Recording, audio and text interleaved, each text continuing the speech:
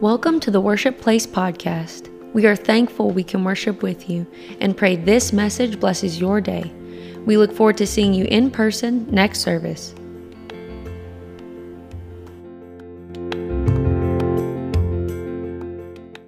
many of you know that the be attitudes are really the do attitudes? You just like to say, blessed are they. Ooh, let them be blessed, Lord. Let them be blessed. He's saying, no, you're supposed to be doing this stuff. So you think, Savannah had come up, she got in a revelation. I think she shared it. She's going to share it again, but on meekness, and she was thinking, I don't want to be meek. Remember that? I think it was last week. Like meek. I already know what kind of personality that is. I'm like a soldier. And I've never actually prayed for meekness either. I just thought, well, I value you and you value me. Right? We all need each other. But that revelation that she got was meekness is someone who has all power and chooses when they're going to restrain. So it's not a weak person at all. Yeah. It's someone that can take your job and decides today, I'll give you mercy. Might not be tomorrow, but today, I'm going to not do it. So when these beatitudes that we see, God wants us, now this is cute and I love it, but it's serious. God doesn't want us to do church. He wants us to be the church. So what we tend to do is objectify miracles. We objectify healing. So it's separate and apart from us, something that we cannot obtain, and we're trying to obtain it. Rather than knowing that healing is here, the law is in action, and it is for us to let healing flow through us to other people. That's why we're to lay on hands. Sometimes it's pray for the sick, sometimes it's said lay hands. Sometimes it's anoint with oil. Just proving God, he doesn't like boring stuff. Like, keep it moving. Keep doing different stuff. If this doesn't work, try that. He's a very interesting human. He was a very interesting human. He's a very interesting God because you just can't get to the depths of him. And the more you get closer to the depths of him, the more confused you become. Like, what? I didn't know that about you. Like, this person told me this. And so he begins to reveal. That's why we have to be God chasers. We're actually saying, reveal to me something today that I don't even know about you yet. But when you reveal it to me, I can share it with someone else. This is good ways to start conversations with just your neighbor. The other day I was just sitting at the breakfast table, and I was reading this scripture, and the Lord said this. I go, really? See, if it's just a running dialogue, it's not like, do you go to church? That's how you be the church. The church is just a running, it's like when we come into his presence, catching a download. And when we don't worship on Sunday mornings and we leave it to others, we're just like that little ball on your computer.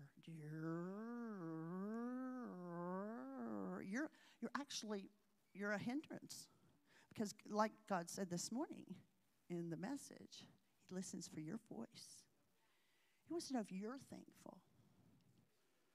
Are you thankful for the trial that you're in right now? Even if you can't be thankful, believe me, I've been there. I'm thankful for the day that he delivers me from this trial, and I'm thankful for all the things he's taught me in the midst of it. So there's ways to actually be truly grateful. So what we're talking about is we don't want to, if we objectify miracles and healings and helping people receive the Holy Ghost, and we're just going, God, come down and do it. No, if we are the church, it's a natural extension of everything we do. Like, we're in the grocery store. and somebody says, I'm sick, and you go, oh, would you like me to pray for you? I know sickness has been going around. You know, it doesn't matter if they say no and look at you crazy, say, okay, God bless you, have a great day. Like, you're not affected if you are the church. Your feelings aren't on your shoulder, and you're not embarrassed because it's not for you that you're doing it. If you ask for money from someone, you can get embarrassed by that, right? Like, you're like, this is so embarrassing. I left my wallet at home, you know. So you're embarrassed by that. But when you ask for someone else, you don't feel that same type of embarrassment. So when we do things and we're not the subject of the thought, because it's so easy for us, and I will tell you this, if you're a quiet person, you probably are dealing with even more than a loudmouth person is dealing with, because you take pride in the fact that you do not speak out of turn. Okay? So, you know, the devil has hidden ways of catching us that don't seem unrighteous. Because to the person that runs their mouth all the time and says the wrong thing, we're thinking, if you just had a little bit of the grace that I have, if you just talked a little less. And the person that's talking is just thinking, my God, if I could just ask them what was wrong and they would tell me, life would be incredible. Then I could fix it. And the quiet person thinks, no, I'm not going to tell you. You can guess. I'm just going to keep it inside and learn how to hide my feelings. Okay? Neither one of those are righteous. Now, the person that's quiet and keeps all their anger inside, they feel more self-righteous because they feel like they control their spirit. But there's other scriptures that are offending. They're not coming and laying their offering at the altar and going in and saying, you know, I tried to get over it, but I realized I'm sorry, I can't. When you said this the other day, what did you mean? Because this is the way I took it. It could have been totally wrong. But give the person a chance to tell you something so that you can come understanding. And if it, in worst case scenario, it came just like you took it, which I will say, it's a spirit of pride that keeps you from going to your brother because you feel like you're spiritual enough that you can handle the offense. And it actually is an act of surrendered obedience to go to the person and say, I'm sorry. I thought I could just get over on my own. But let's just talk, because maybe it wasn't even what I thought it was. And we give each other a chance. And in that surrendered, obedient moment, you will feel humble. You'll feel like a human being that actually needs mercy. Whether they tell you your worst case scenario or not, you've still done. Remember what the Bible says? To obey is better than to lay a magnificent sacrifice. It took me a long time because I rarely said the wrong thing because I was quiet all the time. But I also lived in my head, and it wasn't a good zone because I don't know when it happened. I don't know what made it happen as a young person. But I began to have thoughts of they were self-focused, but they weren't good-focused. So just don't say anything. You say the wrong thing. Just don't sing loud. Just don't look at them because they said something hateful. Don't look at them anymore. And it was, but then, how many of you have done it? Because we all have done passive-aggressive maneuvers, right? How many of you sleep good when you're passive-aggressive toward any situation? Do you not roll on your pillow over and over, and you'll think of 1,000 ways you should have told them? And the truth of the matter is you really should have. Because once God sets you free from the prison, and you realize that to be humble and obedient is better for me to sell my house and give it to the poor.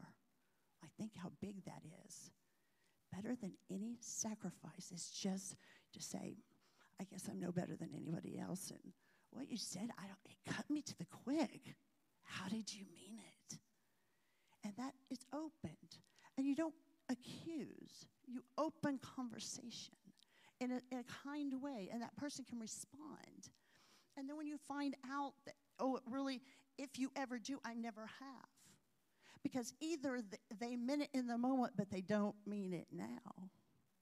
And they reposition the way that they're telling it to you. And you let them have it. Because that's graciousness.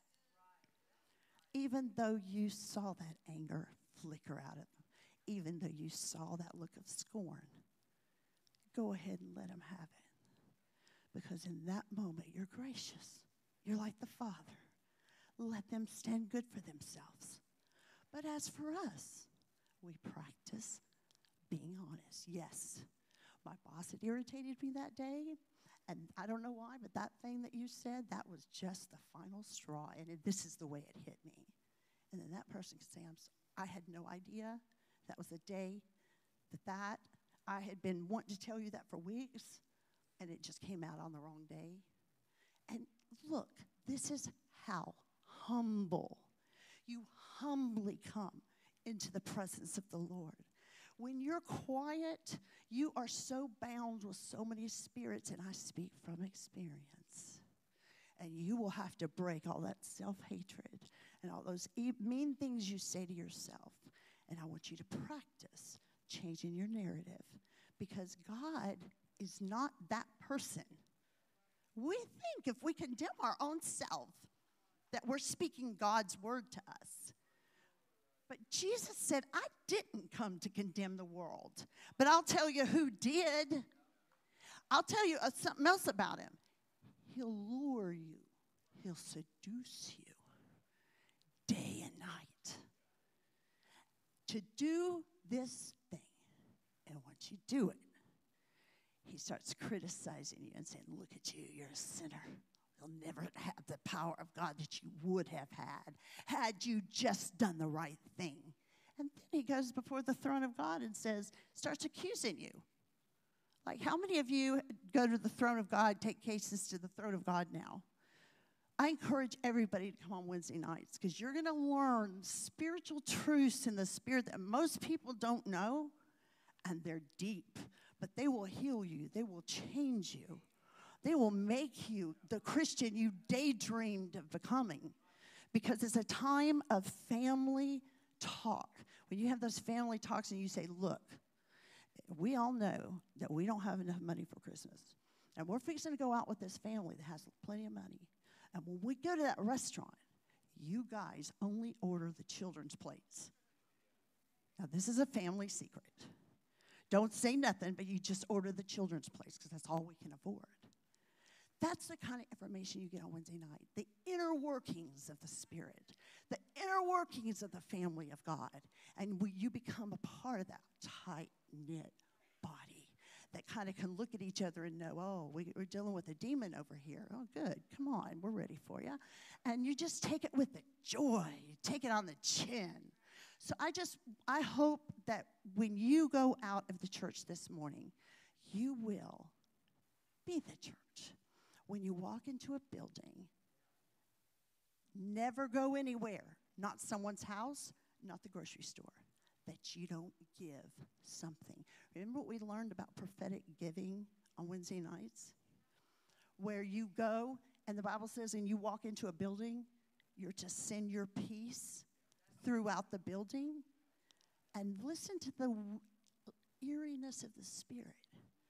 Your peace is going to go throughout that building.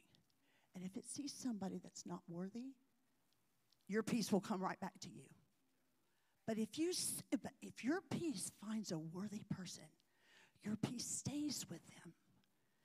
This is the things of the Spirit. God wants you to not go nowhere without giving something, leaving something, changing something. We are the world changers, because if we are the church, we don't walk into a building, but we don't say, bless the owner of this building right here, Lord Jesus. The people that are in here today, I send the spirit of peace in this room. I bless you. Then you start blessing people with your mouth. And then when you come at home at night, you're not thinking about how you've gained 10 pounds. You're thinking about, my God, I did the Lord's work today, and it feels incredible. God bless you.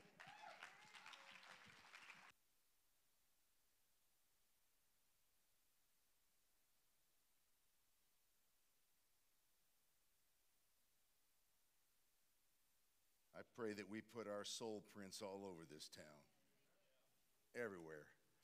We're going to release our Sunday school classes at this time. God bless you. I want to read from 1 Corinthians chapter number 2, verses 1 through 8.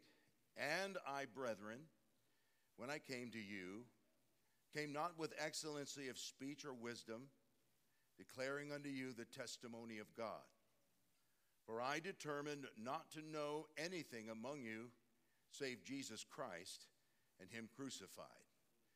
And I was with you in weakness and in fear and in much trembling.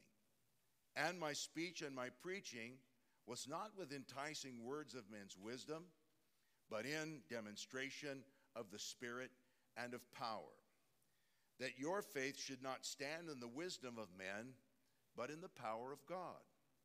Howbeit we speak wisdom among them that are perfect, yet not the wisdom of this world, nor of the princes of this world that come to naught. But we speak the wisdom of God in a mystery, even the hidden wisdom, which God hath ordained before the world unto our glory, which none of the princes of this world knew. For had they known it, they would not have crucified the Lord of glory. And in a few verses later, the famous verse, eye hath not seen, ear hath not heard, neither has it entered into the heart of man the things that God has prepared for them that love him. You recognize that one, right? Yeah. Not talking about heaven. Because he has revealed them unto us by his Spirit. Talking about the power of revelation. I want to preach this morning. First of all, I want to say this, so you'll understand my subject. The devil's a player. And I want to preach on how to play a player. Thank you, precious Jesus. We thank you for the power of your Spirit. We pray that the hand of God would minister in this place this morning. Release everyone that's under a load of sin, shame, discouragement. In Jesus' name we pray. Amen. Turn to your neighbor, say, the devil's a player. What is a player anyway? Maybe I should ask, do we have any players in the church? I knew you knew. You may not know exactly what it is, but you knew it was something not good. What's a player? Well, one definition of a player is a professional dater. They date this one and that one. They date the other one and another one. But they never commit. The devil is a player this morning because he wants you to commit to him without him committing to you. Devil's not your friend. He's never been anybody's friend. The devil don't even have a heart to give anyone because he's a player. And there are perhaps maybe people in this church right now under the sound of my voice. You're dating Jesus, but going steady with the flesh. It's not enough to just show up at church a couple of times a week. If you're spending most of your time in the flesh. Somebody needs to break up with the flesh this morning and fall back in love with Jesus. Hallelujah. Can I get a witness out here? They call them players because players view dating as nothing more than a game. and they play the game to win. When the Lord interviewed, the devil is a player because that's the way he looks at relationships. When the Lord said, have you considered my servant Job? How there's none like him in all the earth? These were the words of the player. Doth Job serve God for naught? Let me add his stuff and I'll get him to curse you to your face. So players treat relationships, in Job's case, as if it was a pray for pay scheme. God doesn't treat relationships like that. With God, relationships are not a game. They're covenants. Amen. And covenants are contracts. And a contract with God is unbreakable on his end. Come on, he made a promise to somebody in this place. He said, I will never leave you nor forsake you. That's an ironclad promise that you've got God no matter what, unless you walk away from him. Come on, but I'm going to hold on to my Jesus. And so players will try to win someone's heart without giving them theirs. But you know, and a lot of people end up in the arms of the devil looking for love in all the wrong places. A famous tattoo artist just put up I just saw an article yesterday about some famous Hollywood tattoo artist that was an avowed witch and worshiper of Satan. Her name is Kat Von D. If you've ever heard of her or seen her, you know who I'm talking about. She just wrote a piece that said, I'm turning away from witchcraft. I found that witchcraft isn't working for me. Get ready. The tide is fixing to turn. People are about to discover witchcraft doesn't work. Drug addiction doesn't work. Crime and wickedness doesn't work. Sin in all of its forms doesn't work. Jesus, if you're looking for someone to love you, the devil has never loved anybody, but Jesus loves everyone, everywhere. Oh, praise God. How do I know Jesus loves me? God loved us first. We love him because he first. God loved us first. He committed first. While we were yet sinners, Christ, he loved first. He committed first, and he forgave. Oh, hallelujah.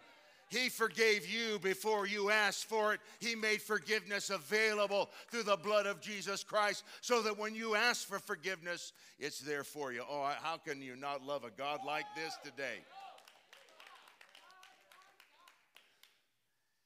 Amen. So say it again. The devil's a player. But the scripture I read to you said, if the princes of this world knew, they would not have crucified the Lord of glory. Why? Because the player got played. I said the devil is a player that got played by Jesus Christ on Calvary.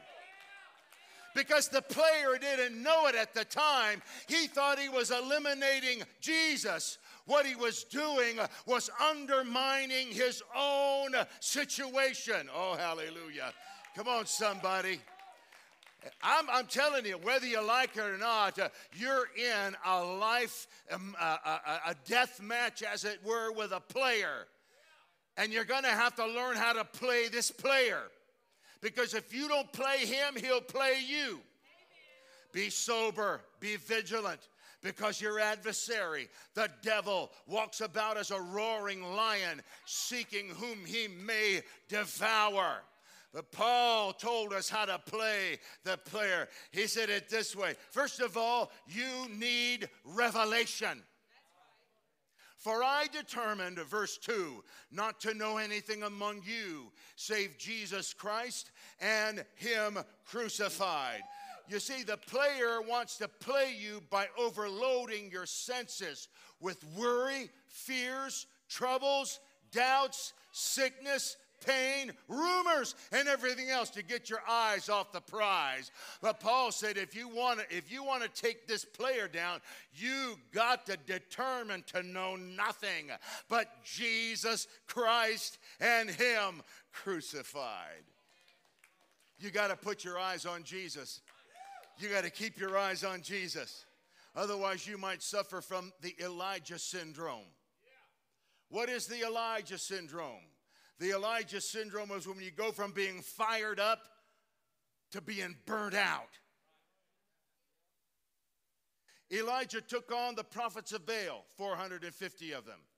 He challenged them to the Super Bowl of sacrifice. He said, let the true God be the God that answers by fire. He said, y'all go first. Prepare your altar, put your sacrifice, but no fire under it. The prophets of Baal gave it all they had. They danced, they shouted, they cut themselves, they cried out. Nothing happened. Then at the time of evening sacrifice, Elijah said, simple prayer, oh God. And the next thing you know, fire fell. Fire fell and consumed the sacrifice, consumed the wood, consumed the water, consumed the rocks. It burned up everything. And when Jezebel found out that Elijah had defeated the prophets of Baal, she said, by this time tomorrow, you're going to be where they are. I'm going to take you out. Now, he went from being fired up to being burned out. He started running. Let me tell you something. Don't you ever run from a spirit. Don't you ever run from Jezebel. Don't you ever run from the player. Once you start running, you'll run all the rest of your life. When you've done everything you know to do and don't know what else to do, stand with the whole armor of God on and face the enemy down in Jesus' name. Somebody needs to stand.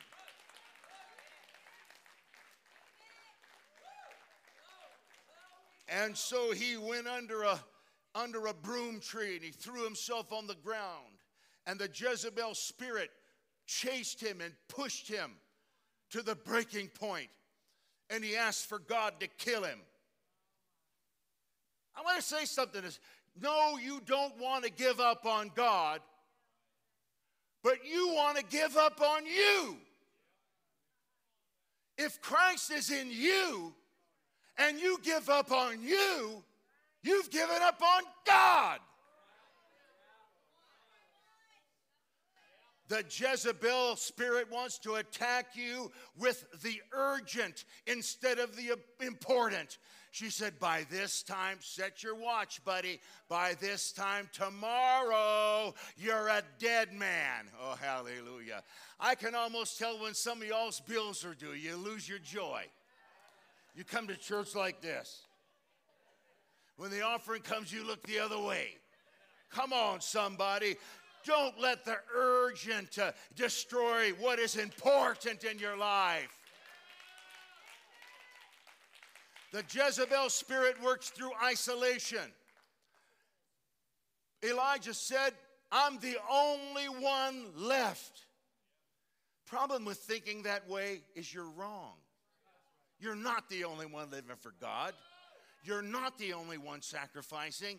You're not the only one that cares about the law. Oh. And the Lord answered him and said, this is why you need revelation.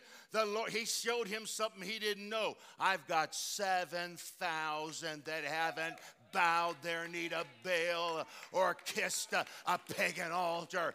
Don't think you know when you don't know. Hallelujah. Because when the devil attacks you, amen, lift your hands and say, Lord, I know you know what I don't know. You send me a little revelation and I'll be able to overthrow the enemy. And so Jezebel won't let you rest. You know what Elijah needed? A good old-fashioned nap. The Lord let him sleep. Let him rest. And so revelation, remember, eye hath not seen, this is the same context.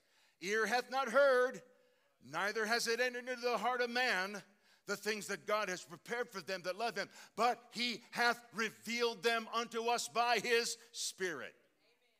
Amen. Revelation comes when you position yourself for the supernatural. Verse number 3 of our text. And I was with you in weakness and in fear and in much trembling. That's the place I don't want to go.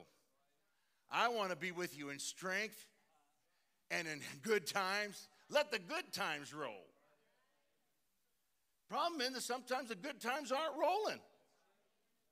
Sometimes it's troublesome. Sometimes it's fearsome. He said, I was with you in weakness. You see, I want to say to someone who has been in weakness and in fear and in much trembling, it's time, if you're sick and tired, for you to become sick and tired of being tired and sick.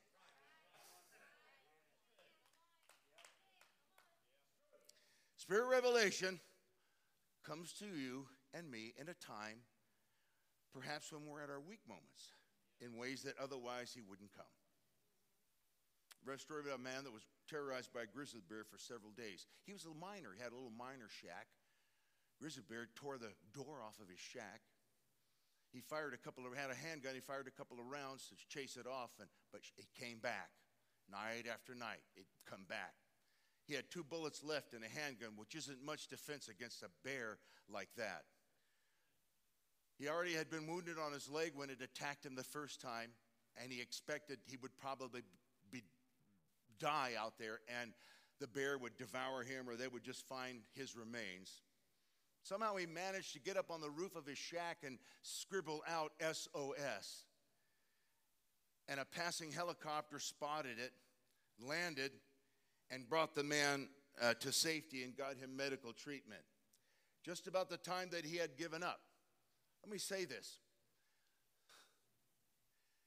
Revelation seldom comes to you when you're feeling worthy of it.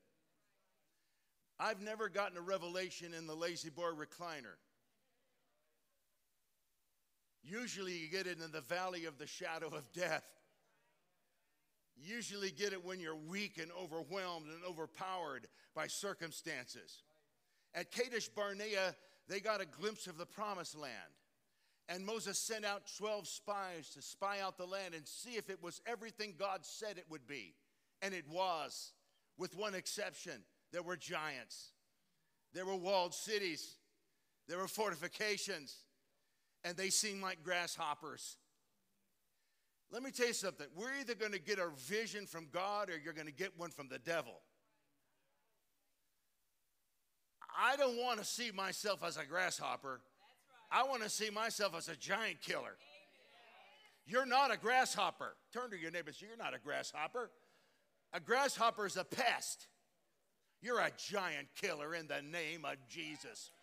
And we're coming against giants of doubt and worry and fear. And we're coming against giants of cancer and heart disease and diabetes. And we're coming against giants of witchcraft and demon possession and alcoholism. We're coming against ancestral spirits. Come on. We're coming against principalities, powers, spiritual wickedness in high places. And so they looked to Moses and they said, we can't do it. We can't go. And so they lost 40 years. They lost an entire generation because they couldn't accept the terms of the blessing. What are the terms of the blessing? Uncertainty. If we're ever going to be used in the Holy Ghost, we must acquaint ourselves with uncertainty. The minute we think we've got a plan for everything, you'll execute your plan, but God may not be in it. Jesus told us, when you have to open your mouth to give a defense for your very life, don't prepare in advance. He said the Holy Ghost will give you what. Oh.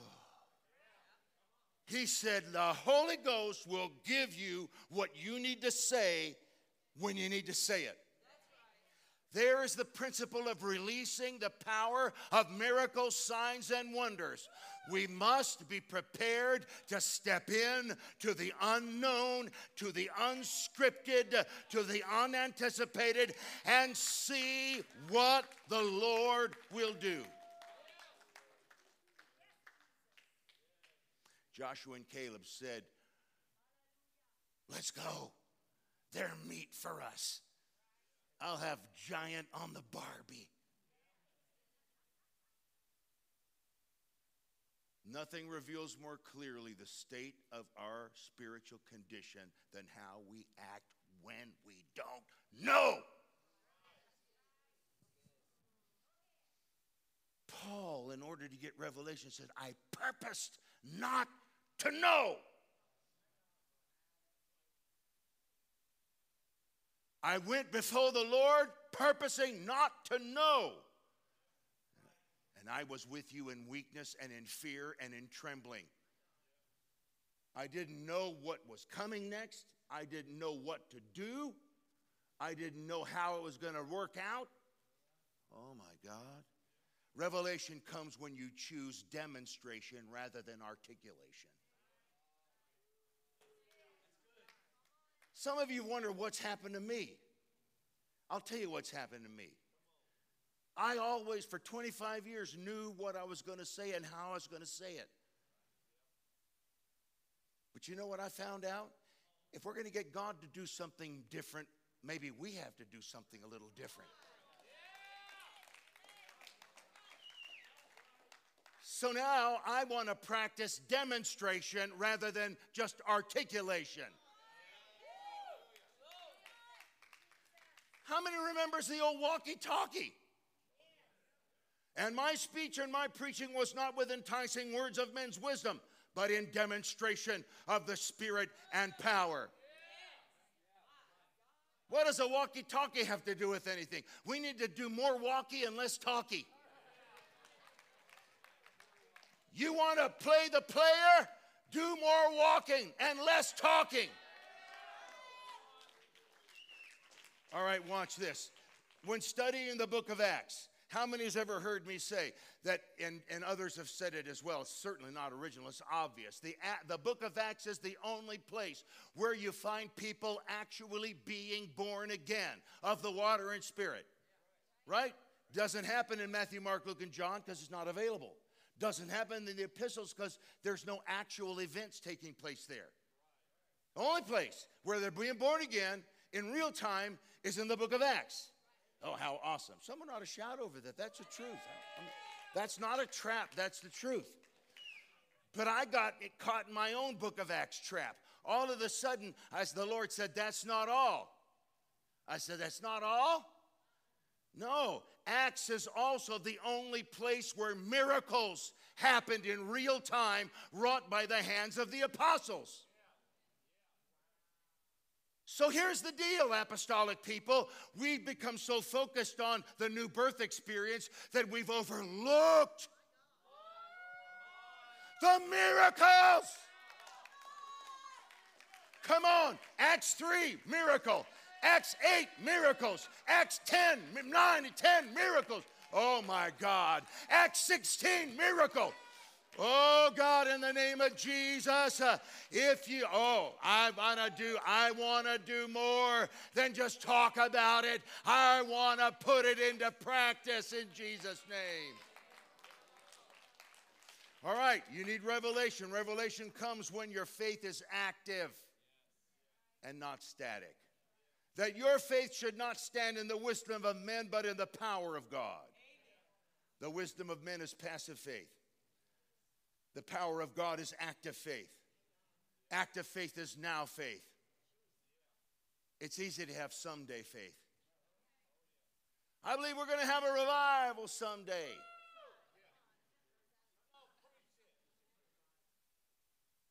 If you hear an evangelist somewhere and that's their message and you want me to bring them here, don't ask me to do it. I know that one. I want to know who believes it can happen now. I want to know who thinks God can do a miracle today. Now faith is the substance of things hoped for and the evidence of not someday faith. Jesus met a Samaritan woman who said, I know someday Messiah's going to come and everything's going to be okay. And Messiah said, if you only knew someday is today, I'm standing right here.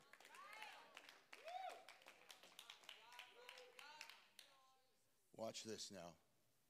Revelation is the only thing powerful enough to challenge demonic philosophical thinking.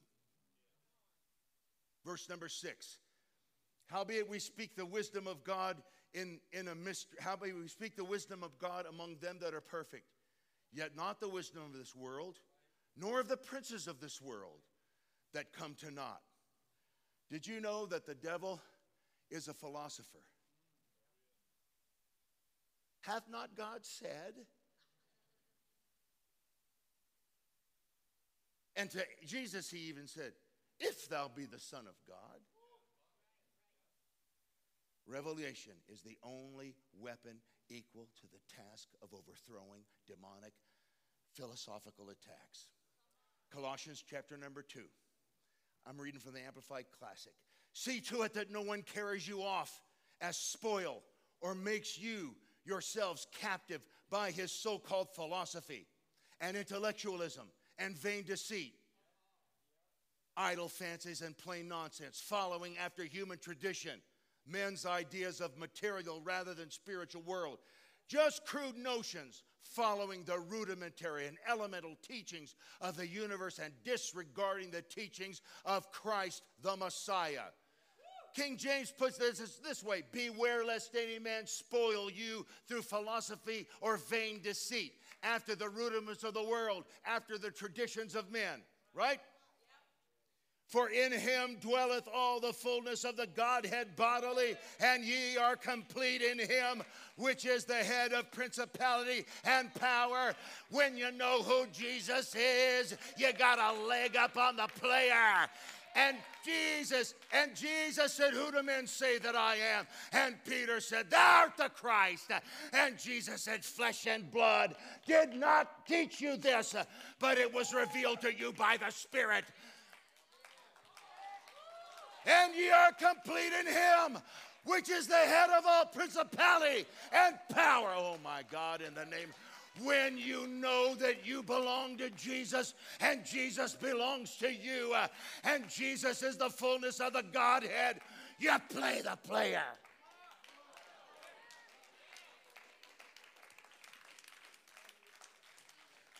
Watch this. Let me read a little bit more. Verse 14.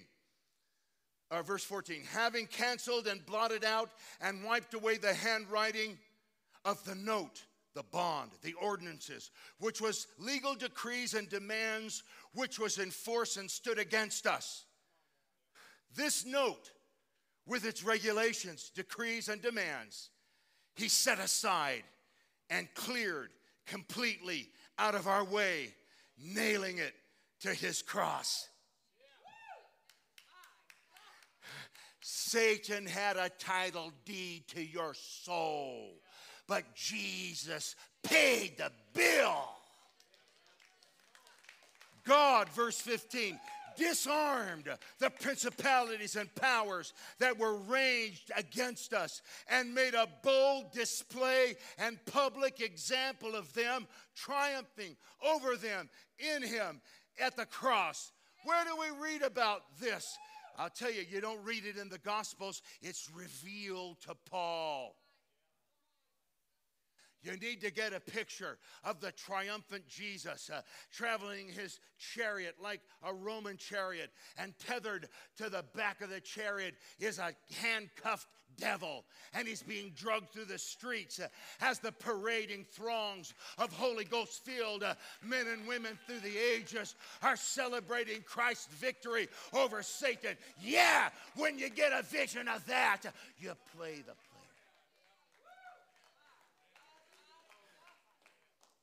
James 1:5 says this, if any of you lack wisdom, let him ask of God, give it to all men liberally. Demonic wisdom is unasked for. If you think you know what to do without prayer, watch it. If you make important decisions without carefully bringing it to the Lord, watch out. Wisdom has to come from above, from the Lord who giveth to all men liberally, and upbraideth not. If you know what you need to do without ever having to pray about it, don't do it yet. James 3. I'm going to wrap up in a few minutes here. This wisdom, James 3:15, this wisdom descendeth not from above, but it's earthly, sensual, devilish. The player wants you to operate through demonic wisdom. Listen to Young's literal translation. This wisdom is not descending from above, but earthly, physical, demon-like. Demonic wisdom begins at the natural plane, and it descends from there. For where envy and strife is, there is confusion and every evil work. The wisdom from above begins at the throne and comes down to us. Demonic wisdom begins with man, and it descends from there until it develops a materialistic philosophy that there is nothing spiritual. Everything that's real is only what you can measure and taste and see and touch.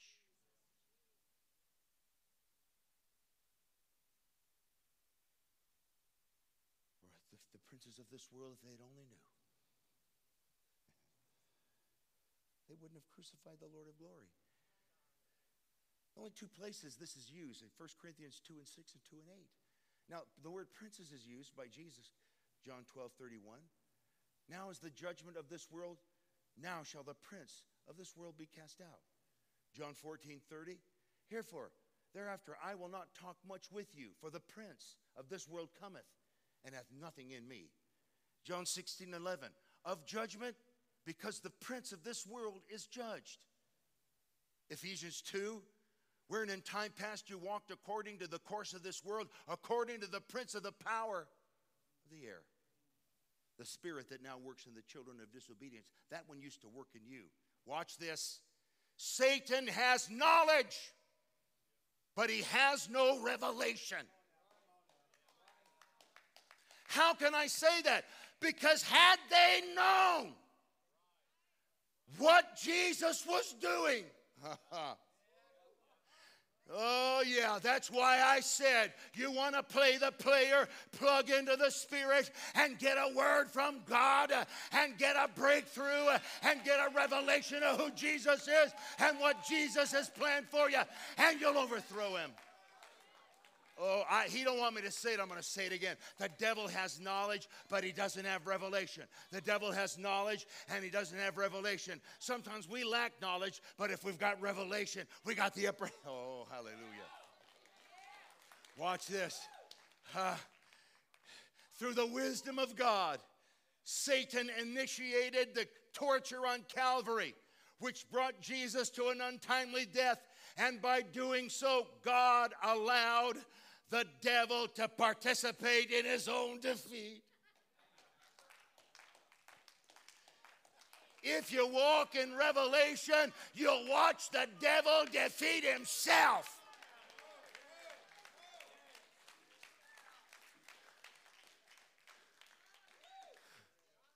My God. So Jesus led the serpent back to the tree.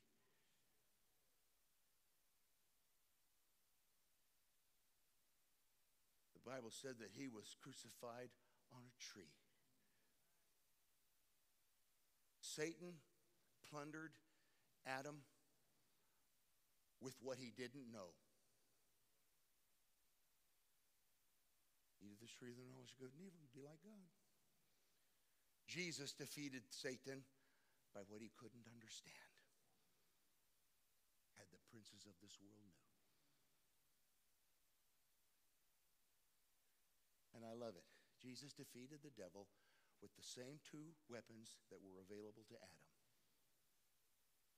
What God said, God's word, and God's presence. What did Adam have? God's word. Of all of the trees of the garden you can eat freely, but the one in the midst of good and evil, don't you eat that one or you're going to die. And the Lord came right on schedule, his presence in the cool of the day. Even when Adam was hiding from God, his presence still showed up. You want to play the player? Get a hold of his word. Stay in his presence. I want us to stand. Hallelujah. Why do we take time sometimes in a service to worship and just allow? Because we need his presence. If you're here today and you have not received the baptism of the Holy Ghost, evidenced by speaking with other tongues, you need to receive it, and you can receive it. If Satan knew, it would have been a bloodless murder. If Satan knew, Jesus wouldn't have been killed on Passover. He'd have killed him on any other day, but not that one. He didn't know. You don't have revelation. So don't ever let him tell you who you are or what you're going to amount to. He doesn't know. Oh, I feel like somebody's going to shake the title. Somebody needs to shake a label off of you. If you've been told you're something and you want out of that label, come up here. Someone told you were stupid. Someone told you you were carnal. Someone told you you can't be saved. Someone told you you're hopeless. Someone told you you're unlovable. Come on, come up here. God wants to liberate you. The devil don't know who you are or what you can become. Only God knows that. These altars are open for someone who wants a start on life right now in the name of Jesus. Somebody told you you're weak and you're getting weaker. You're sick and you're getting sicker. You're poor and you're getting poorer. He don't know. He doesn't know. In the name of Jesus, hallelujah. But you can know. You can know. You can know. Oh my God. Everybody, come on everybody, let's take a minute here. Let's take a minute. Come and bring your heart forward. Let's come in the presence of the Lord. You've got a word. Now get some presence. You got a word. Now get his presence. The enemy can't touch you. The enemy can't touch you. He can't. He can't. He won't. Eye hath not seen, ear hath not heard the things that God has prepared, but he's revealed them unto us by his Spirit. Come on, by his Spirit. Spirit brings revelation. Spirit brings comprehension. Spirit brings understanding. In the name of Jesus.